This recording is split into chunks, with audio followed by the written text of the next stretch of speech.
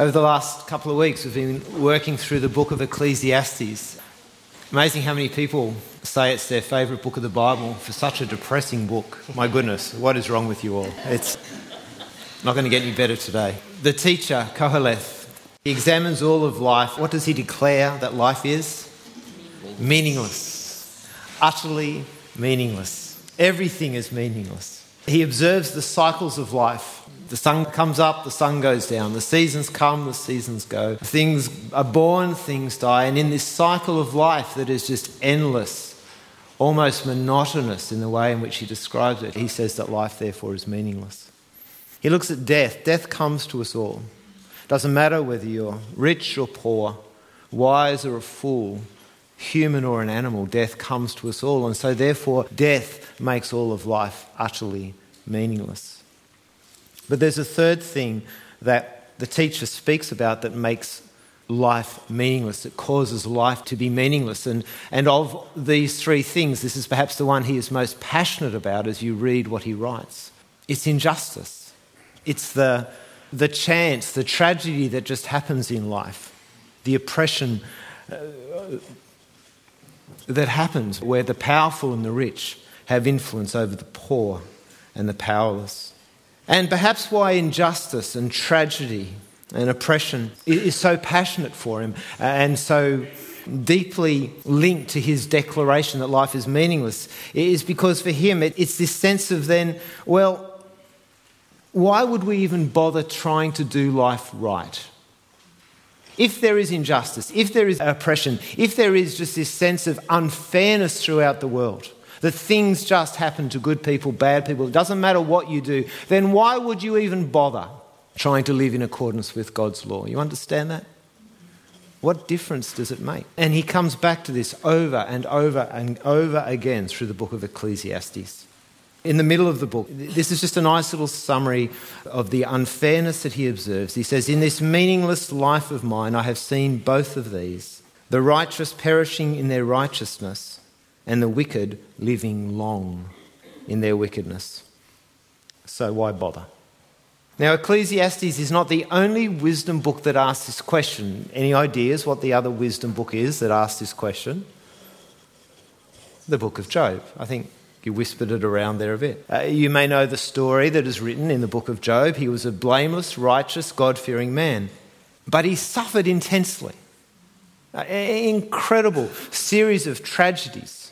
And we know as readers of the story that it was completely undeserved. It just, well, you can't say it just happened because there was a God-ordained aspect to it, but there was no reason for God to bring these tragedies upon him at all. And the unfairness of what happens to Job causes him to question not only why he bothered to do the right thing, why he bothered to be a righteous man, but it leads him to such a sense of meaninglessness that in chapter 3, he wishes he'd never been born. And chapter 3 is just this intensely depressing expression of grief to the point that he wished he had never been born. This is what Job writes. He says, "May the day of my birth perish, and the night that said a boy is conceived. That day may it turn to darkness. May God above not care about it.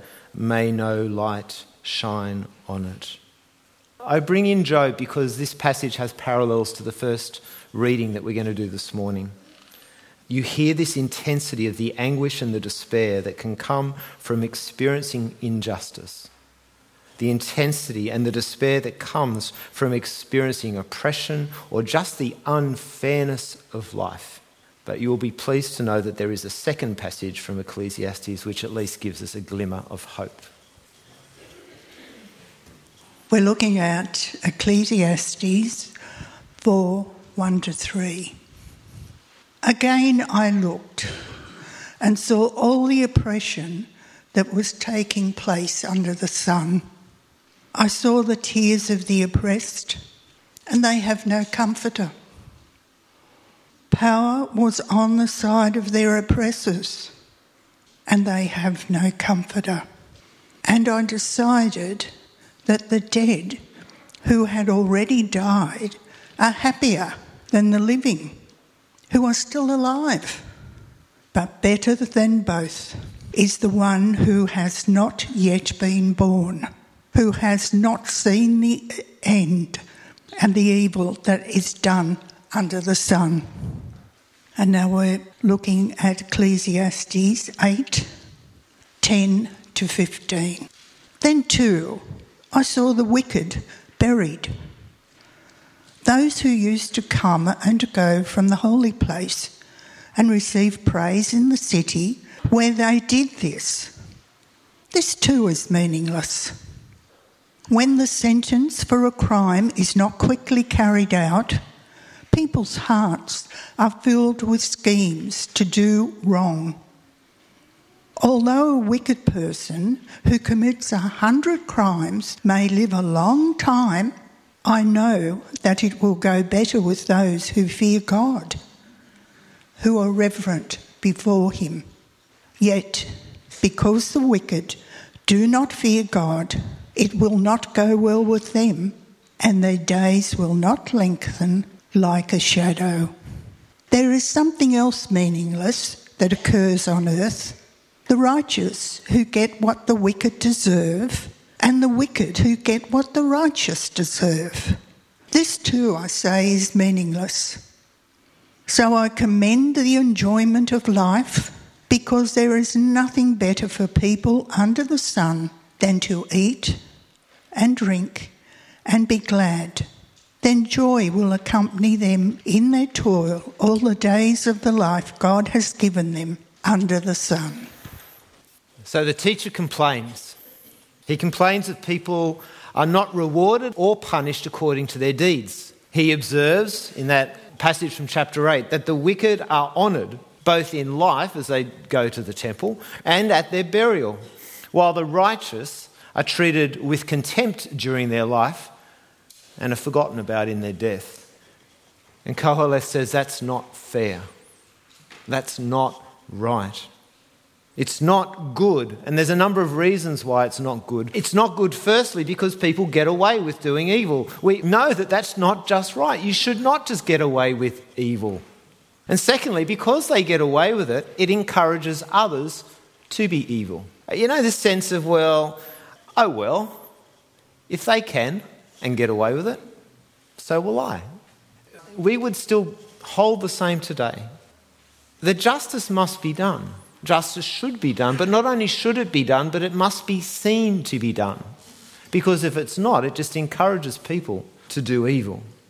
And Koheleth goes, well, maybe at some stage they'll be punished for their sins, but that's evil in itself, because he makes the point that not only should justice be seen to be done, but it also should be done quickly. Like if you give someone, you'll be punished when you die, what good is that? They're going to go, I'm going to be dead, so who cares? He says, no, it must be carried out quickly. Otherwise, again, it encourages people toward evil. But there's another reason, a third reason, why Koheleth complains that people are not rewarded or punished according to their deeds. And that is this, that by getting away with it, there is no justice for the victims. That those who are oppressed, those who are treated unfairly, those who are, in a sense, the victims of evil, they receive no comfort, they receive no justice. And the passage in chapter 4, I don't know if you noticed it, that not only was there oppression, but the sadness that comes from the teacher's writings was what? Did you pick that up? There was no one there to comfort them. There was a sense that in their oppression, in the evil that afflicted people, in the unfairness of life, they did it alone. And there was no one to comfort them.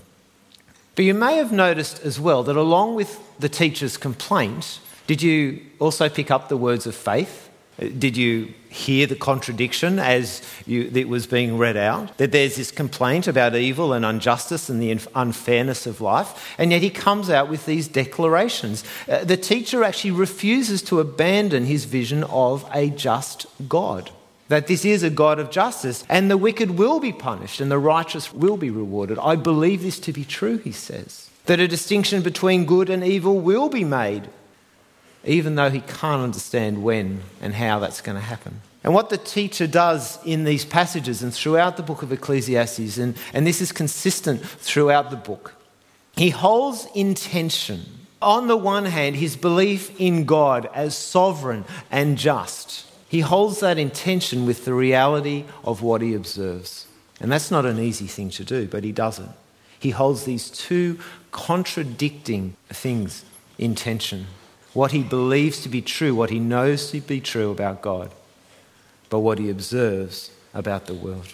And what the teacher does in light of this and in this tension is he calls for us, calls for the readers to be reverent and to submit to God, who operates on his own agenda, not ours. And the other thing that the teacher does throughout this book, and he does it in a number of places, and I think particularly striking when it comes to injustice and unfairness, he dismisses the simplistic assertions that was often made and continue to be made, these simplistic assertions that there is a way of living life that will guarantee you a good life, a prosperous life, a happy life, a pain-free life. He dismisses those as simplistic and simply wrong. One of the reasons I started with just that passage about Job's anguish. Remember a few minutes ago? Just this sense of, I wish I had never been born. Job had 3 friends, and they were friends. They came and sat with him for 7 days, and then they opened their mouths and started to give him the traditional wisdom of the day, the simplistic assertions that this is the way life works. And the first friend, and this comes straight after, Job has poured out, this is how I feel. I would rather be dead. His friend says this to him. This is the wisdom he has offered. Consider now, who, being innocent, has ever perished? Where were the upright ever destroyed? As I have observed, those who plough evil and those who sow trouble reap it. It's not the kind of person you want on your pastoral team, is it? Come forward for prayer ministry, you pour out your heart, and what do you get? Well, obviously there's some sin in your life you must confess now before God will do anything. And God will continue to punish you and bring trouble onto your life until you confess your sin. See, the simplistic assertions that were so common and continue through to today, that if something bad is happening to you, then obviously God is punishing you for your evil. And the teacher in Ecclesiastes works so strongly against these simplistic assertions, which is why when you read the book, you kind of go, what's he saying? On the one hand, he's saying God is good and God is just and God will bring about good for people. And on the other hand, he's saying life is terrible. We can't rely on God to just make life good. And he holds these two things in tension. The reason being is to dismiss the simplistic assertions, the simplistic wisdom that all good people will have a good life. And as I mentioned in the very first week, instead, the teacher says we need to accept that life is messy. We need to accept that life is in many ways contradictory, and we need to live in that tension, taking and enjoying life in all its mystery. The unfairness of life and the injustice we observe as Christians remains troubling for us, yes? Do we not have questions like the teacher did? Injustice causes us to doubt the justice of God. Suffering can cause us to question the love of God. And both injustice and suffering can cause us to doubt his sovereignty. There are two responses that as Christians we often make or traditionally have made. The first is, and you would have heard these and perhaps used these to explain the existence of injustice and evil and suffering. But the first response that we as Christians often make is that God has given us freedom to go against his will. Therefore, injustice is not God's fault, but ours. Now, there's truth in that, isn't there? God has given us free will, and a lot of what we experience in terms of injustice and unfairness is our fault, not God's. And yet if we were to argue with the teacher, Qoheleth, and say, well, this is why bad things, unfairness happens, the teacher would argue back and say, well, no, I understand what you're saying, but this is a sovereign God we're talking about, and he cannot be excused from maintaining justice. And we also need to remember that there is a reality that some things just happen. It's not our fault. It's not anyone's fault. And the teacher writes in chapter 9 that time and chance happen to us all. The second Christian response is that God, who in Jesus Christ shared in our humanity, understands the depths of our despair. And again, that's true, isn't it? In Jesus Christ, we understand that God knows everything that we experience. He has sympathy, he has empathy with life on this world. And again, there's truth in that, but it does not yet solve the contradiction. And if the teacher was told that, he would say, well, yes, but does God's empathy excuse him from maintaining justice? Because this is the key thing for Qoheleth. I believe in a God who is just and who is good. But why? Why do I observe so much oppression and injustice? I started a couple of weeks ago in this series by saying that Ecclesiastes is one of the wisdom books. It is not history, but it is a reflection on life, and it aims to provide the readers, including us, with wisdom for living. And we've been unpacking these last 3 weeks about the perspective that we take on life. And I encourage you, if you haven't heard any of the last 3, go online, have a listen to them, because I'm not going to cover everything. I just want to make 2 further points this morning about what we can draw out of the book of Ecclesiastes, and particularly when it comes to this question of unfairness and injustice and oppression. First one is this. The book of Ecclesiastes calls us to hold on to the contradictions and the tensions in life. The book of Ecclesiastes calls us to hold on to the tensions and the contradictions in life, but to do so with faith and trust in God. And that's really important. We observe the contradictions, the tensions. We don't try and dismiss them. We don't create simplistic reasons for it or answers for it. We hold on to them, but we do so with faith and with trust. What I want to say is that there may well be a reason for why something unfair or unjust has happened. There may well be a reason for it. But don't assume that you know why.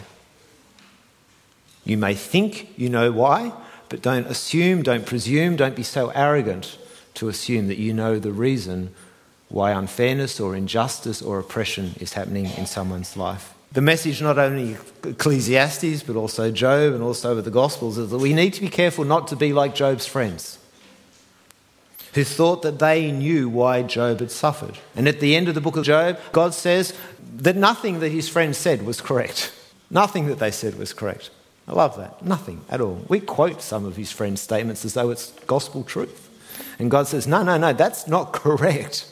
They didn't know. And Job never found out. Why? When we read the Gospels, we need to be aware that we're not like Jesus' disciples when they come across a blind man. And what do they say? Do you remember? Why is this man blind? Who sinned? Who were the main culprits? Either him or his parents, right? That's why there's problems with you. If it's not your fault, it's your parents, isn't it? Right? Again, these simplistic answers. You see, there is a complexity to life that is beyond us. And we're called to live with faith and trust in the midst of it. Not to try and simplify it, not to try and give pat answers, but to live in the midst of it with faith and trust. And I just want to make this point because I think it's a really important one. The good news that we preach, the gospel of Jesus Christ that we preach, is not that people get what they deserve. You understand that, right? The gospel is not a gospel that people get what they deserve. And is there an amen to that? Because I don't want to get what I deserve. The gospel that we preach and the gospel of Jesus Christ is that grace is given to all who believe. God is not fair. He is gracious. Love and justice do come together, and they come together at the cross where a completely innocent man took upon himself my sin. The book of Ecclesiastes pushes us towards grace. The book of Ecclesiastes pushes us away from a gospel that says the good people are the people that God loves and God blesses, and the bad people are the ones whom bad things happen to. Ecclesiastes pushes us away from that and calls us to embrace all of life with all of its complexity and all of the tensions and all the contradictions. And it calls us to be a people of grace who press into the complexity and the tension of life and do so with faith and trust. God's love and his justice is not measured by the comfort in which I live life. His love is present in all circumstances. We know this to be true, even when life is difficult and when life is unfair. And because of Jesus Christ, as we read the book of Ecclesiastes, we see beyond what the teacher could see. And we're able to see beyond our circumstances. And we are able to see into an eternity that is ours. A hope that we have, that heaven is our home. I love what Paul writes, such a well-known passage. He writes in Romans 5, "Therefore, since we have been justified through faith, we have peace with God through our Lord Jesus Christ, through whom we have gained access by faith into this grace in which we now stand. And we boast in the hope of the glory of God. Not only so, but we also glory in our sufferings." That's just bizarre, isn't it? You know, we are so much part of a culture that glories in success, that glories in wealth, that glories in celebrity status. And Paul writes, "Not only so, but we also glory in our sufferings, because we know that suffering produces perseverance. Perseverance, character, and character, hope. And hope does not put us to shame, because God's love has been poured out into our hearts through the Holy Spirit who has been given to us." We're called to hold on to the contradictions and tensions in life with faith and trust in God. And secondly, we're called to love and compassion. We know this from the message of Jesus, don't we? We are called to be a people of love and compassion. Just going back to that passage from Ecclesiastes in chapter 4, just this depression, this blackness. "I saw the tears of the oppressed and they have no comforter." A few verses later in verse 9 it says this, "Two are better than one." This is not a wedding passage, let me tell you. It's great for a wedding. This has nothing to do with weddings. Two are better than one. It has everything to do with not being alone, with actually not having a comfort. I'll read it. "Two are better than one, because they have a good return for their labour. If either of them falls down, one can help the other up, but pity anyone who falls and has no one to help them up. Also, if two lie down together, they will keep warm. But how can one keep warm alone? Though one may be overpowered, two can defend themselves. And a cord of 3 strands is not quickly broken." Jesus stood with the oppressed, those who were treated unfairly in life. When we read the Gospels, we saw that Jesus stood and was with the least and the lost and the last and the little. And we today have so many opportunities to do so as well, to actually stand with those facing oppression, with those for whom life is unfair. Kathy and I are supporters of a number of organisations. One of them is Open Doors, that you're probably aware of. I love just this little 3-word phrase that they use when it comes to what can we do for the persecuted church. Does anybody know what those 3 words are? Stand with them. I love that. What can we do for the persecuted church? We can stand with them. We can pray for them. But just that phrase, stand with them. Barnabas Fund, much the same when it comes to the persecuted church. Be with them, comfort them. But the poor, the powerless, throughout our world, it's so easy to stand with them. It's so easy to pray for, to give toward. Organisations that our church has supported, such as Baptist World Aid, does that. It brings comfort to those who... think about it. What's the difference between me being born in New Zealand and a child being born in Kasoro in Uganda? It makes the world of difference simply where you're born. And how dare we place any judgment on those who are born in a completely different context from us, with no education, with no resource, with no infrastructure, with no stable governments. There is something that is inherently unfair as to where we are born. We are called to love and compassion. Too often, I think we look down on those who have been dealt an unfair hand in life or find themselves struggling. Perhaps it's out of our own sense of guilt, what we have and what they don't have. But too often we look down with judgment. We see them as weak, or we see them as making bad decisions. You know, there's a reason why there's poor. They have too many children. Or there's a reason why they're poor. They just don't elect good politicians, like, as if they have, in some countries, even hope of doing that. We can't even... No, I won't say that in Australia. You know what I mean? And perhaps there's partial truth in that. But we're not called to look down on. We're not called to pass judgment on. We are called to be people of love and compassion. People need comfort, not judgment. They need someone to stand with them, not judge them. I don't understand the unfairness of life. As someone who has not struggled with mental illness, My role is to reach out with love and compassion to those who do, not to judge them as being weak in any way. For someone who has been born in a country where I've received education and every opportunity in the world, my role is not to look down on those who have not been born in contexts where they've had that opportunity. My call is to love and to comfort.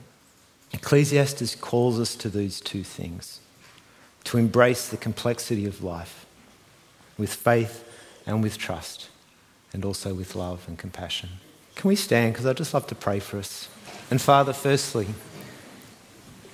Lord, for those who perhaps here today, life has been unfair, that there are things that have happened to them which were undeserved, unjustified, deeply hurtful.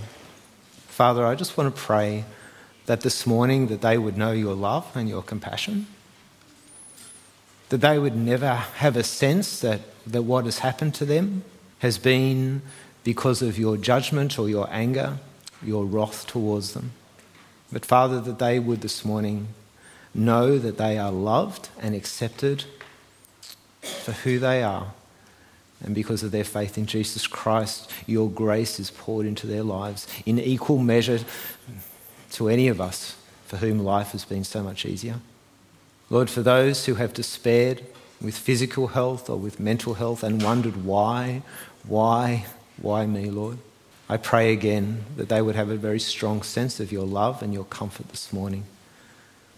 And Lord, may they also find that love and comfort from your people.